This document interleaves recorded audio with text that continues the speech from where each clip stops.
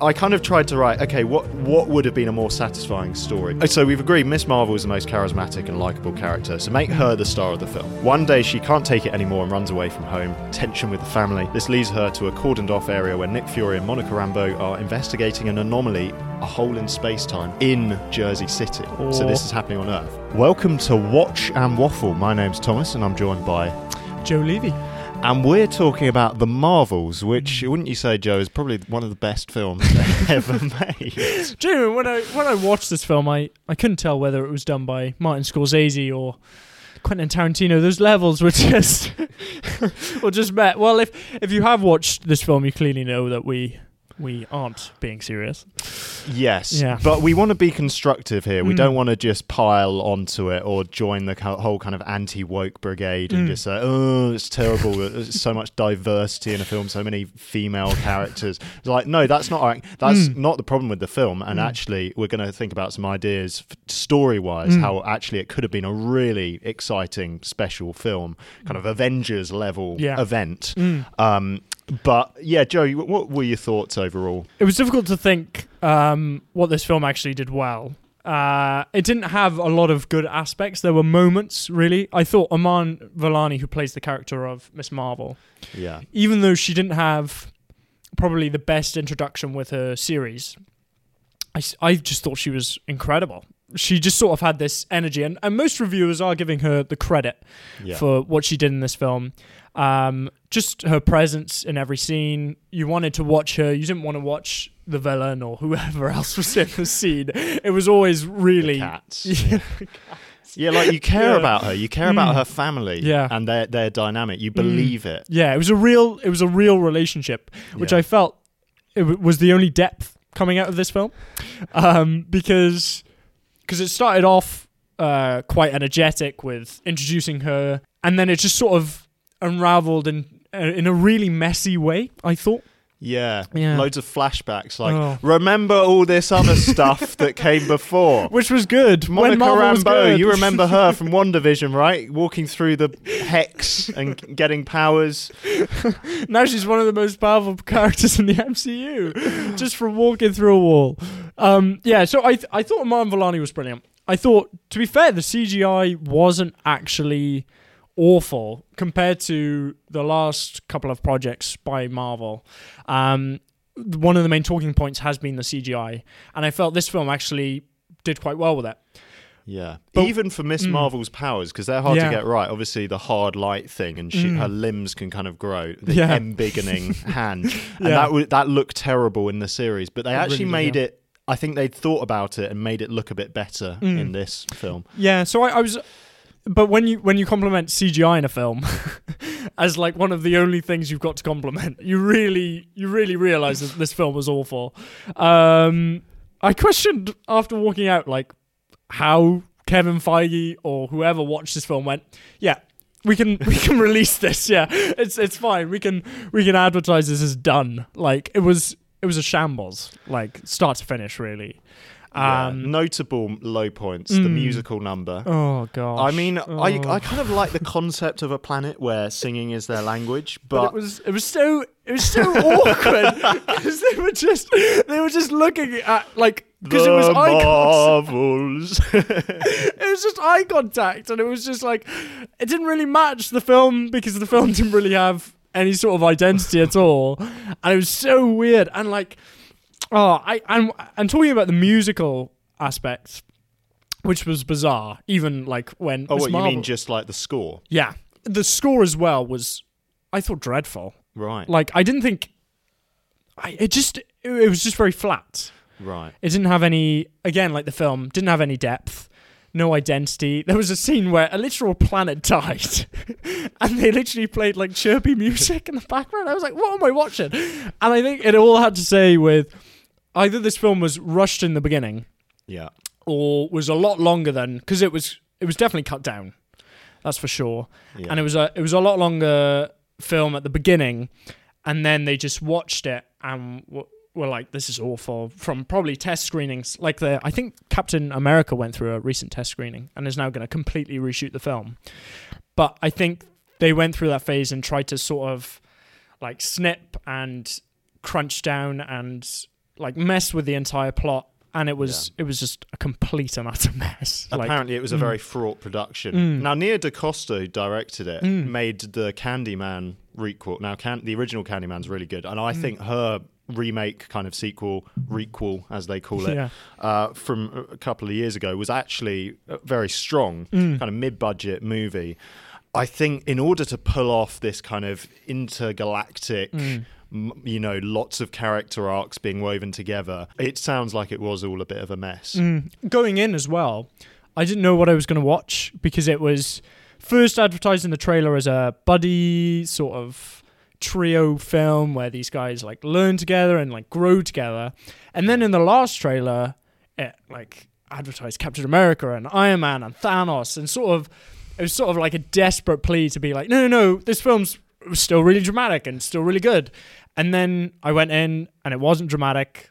It tried to crack a lot of jokes. Nick Fury, it was like it wasn't him after he was so dramatic in Secret Invasion, and then like his only purpose in this film was the cats. Like, let's be honest. And I don't want to dwell on the cats, but that scene where it's memory from the Cats musical, which was the most organised part of the film. There were so many plot holes. Like the entire film was a plot hole, and then ended like with slight excitement, which in the old days Marvel would have got fans really excited about the next project. We would have been really happy with it.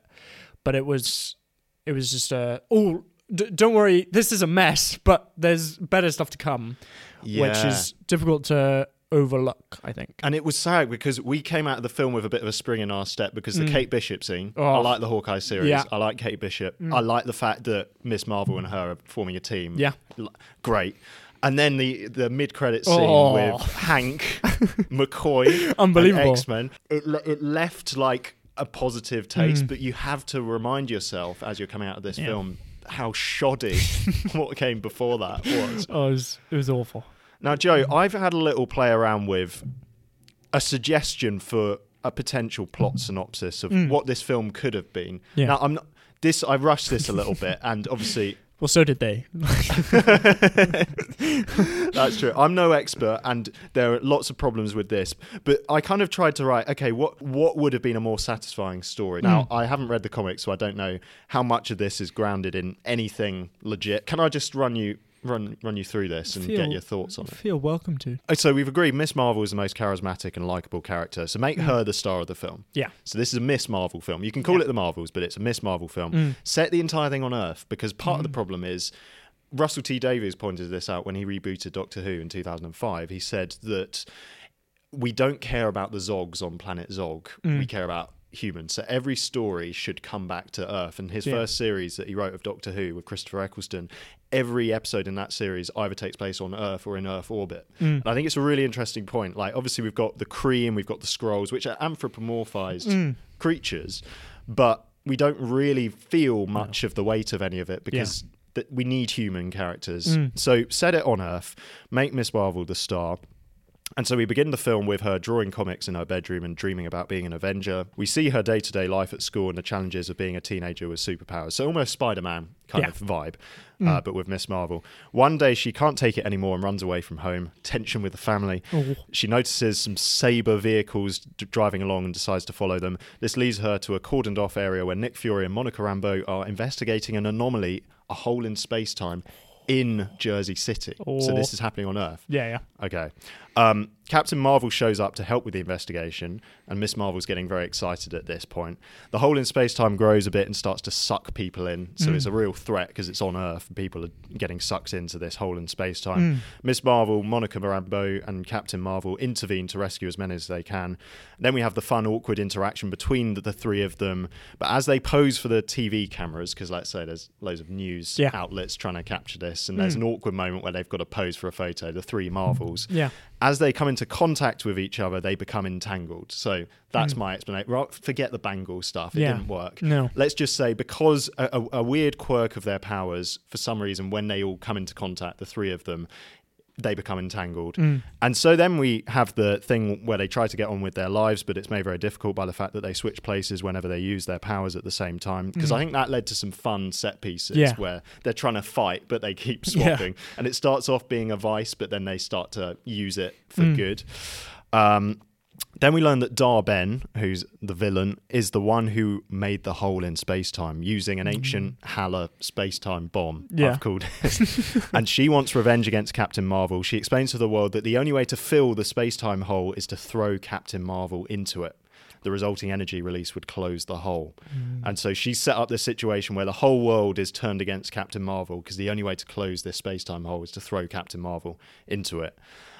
So the three Marvels meet with Nick Fury to discuss options. Captain Marvel volunteers herself, much to the protest of the others. She flies towards the hole, about to plunge into it, but at the last second, Monica Rambeau uses her powers and they switch places. Wow. So Monica is the one who plunges into the hole and the hole gets sealed. The entanglement is broken because Monica kind of discovers that her powers could serve the same purpose. Dar-Ben is angry, so she brings her army to Earth. There's a big battle. Kate Bishop joins in, because why not? Why not? Bring her in earlier, I say. In the deadlock of the battle, Miss Marvel is the one who suggests that they could help Dar-Ben's people. She says, you're here fighting, but your people back home are dying. That's not the way it should be. So they go to Hala and resettle Dar-Ben's people on Asgard. So forget about the Skrulls. I don't think you need them in this film. No. Just have the Halans. I'm nearly finished. Sorry about this. It's quite, go for it. Go for it. I'm enjoying it. And then Captain Marvel gives Miss Marvel the privilege and responsibility of protecting Earth. Miss Marvel makes peace with her own family and starts the Young Avengers with Kate Bishop. And in an end credit scene, we learn that Monica is still alive in a different universe with Hank McCoy and the X-Men. So it finishes in exactly the same place. But and now this has big problems. There are still plot holes here. Yeah. But this to me would have been a more fun film because it's on Earth. You'd feel the stakes. It's much more family Miss Marvel. We don't have any of the cat stuff. We don't have other planets. It's just about Miss Marvel coming to terms with what it means to be a hero. Yeah. And Captain Marvel almost handing over the mantle. But yeah, do you have any thoughts on that? Yeah, I think that's brilliant. I think there wasn't as well. The sacrifice was made at the very end. Yeah. But before that, there was no sort of stakes, like you said.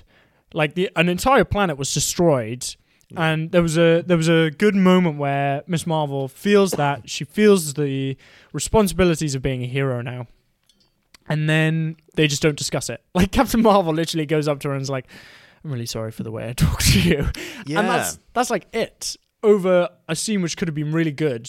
So there was no impact of death. So I think Monica Rambeau possibly dying in front of them earlier in the film would have made Miss Marvel have to go through that arc of stepping up to the mantle of being an Avenger and then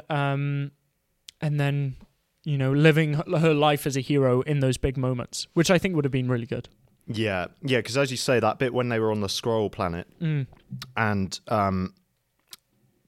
Miss Marvel has to learn that they can't save everyone in that moment because it's all tumbling down, and Captain Marvel has to say, we've got to go, we can't save them all, save who we can. And that could have been, as you say, quite a powerful moment, but it's just kind of rubbish. They literally just go, and then the Skrulls disappear because I've forgotten her name, the king of Asgard now. Valkyrie. Yeah. She comes out of nowhere, which I thought was like, oh, it's a cool cameo. It was cool seeing the Bifrost take her onto the ship. That was awesome. But then, so her and Captain Marvel now have a relationship and like a friendship, and then she takes the Skrull people, and that story's gone as well. It felt like a lot had been done off camera, and they were just relying on us knowing these things. So there was a relationship with Valkyrie and Captain Marvel. Captain Marvel got married, and on that stupid singing planet, and the Skrulls were still at war. So already they've drawn all these lines before we've even started watching, and there's nothing really to hold on to because it keeps jumping between story introducing you to something, and then the one thing that does stay the same is Nick Fury with the family with cats. Like that story at least stuck to a narrative when it just felt very jumpy, the Marvels going from place to place to place, dealing with all these issues. Yeah. And it meant that you couldn't really bond with the character. I thought the villain was Pathetic.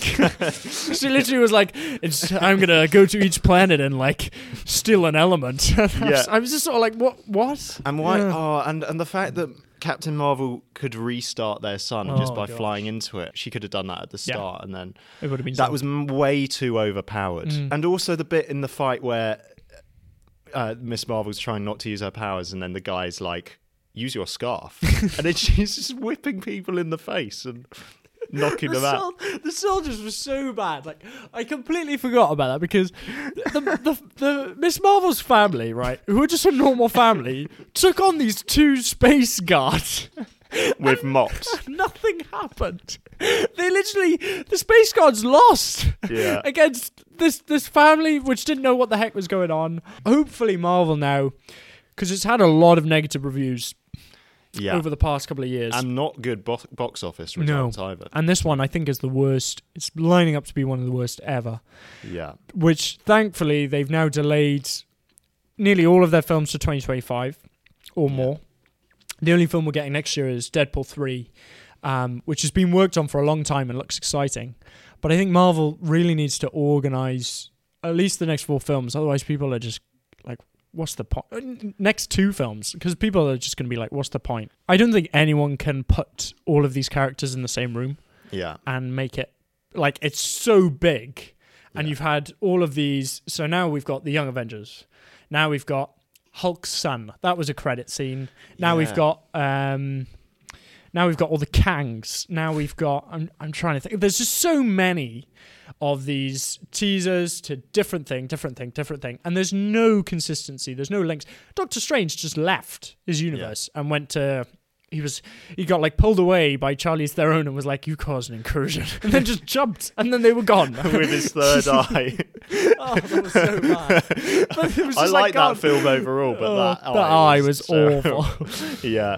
Thanks for watching, everyone. Do let us know in the comments what you made of the Marvels and what you make of our suggestions for how it could be better and the state of the MCU as a whole. Yeah. And we'll be back soon. Yeah. It's time for a waffle. Time for a waffle.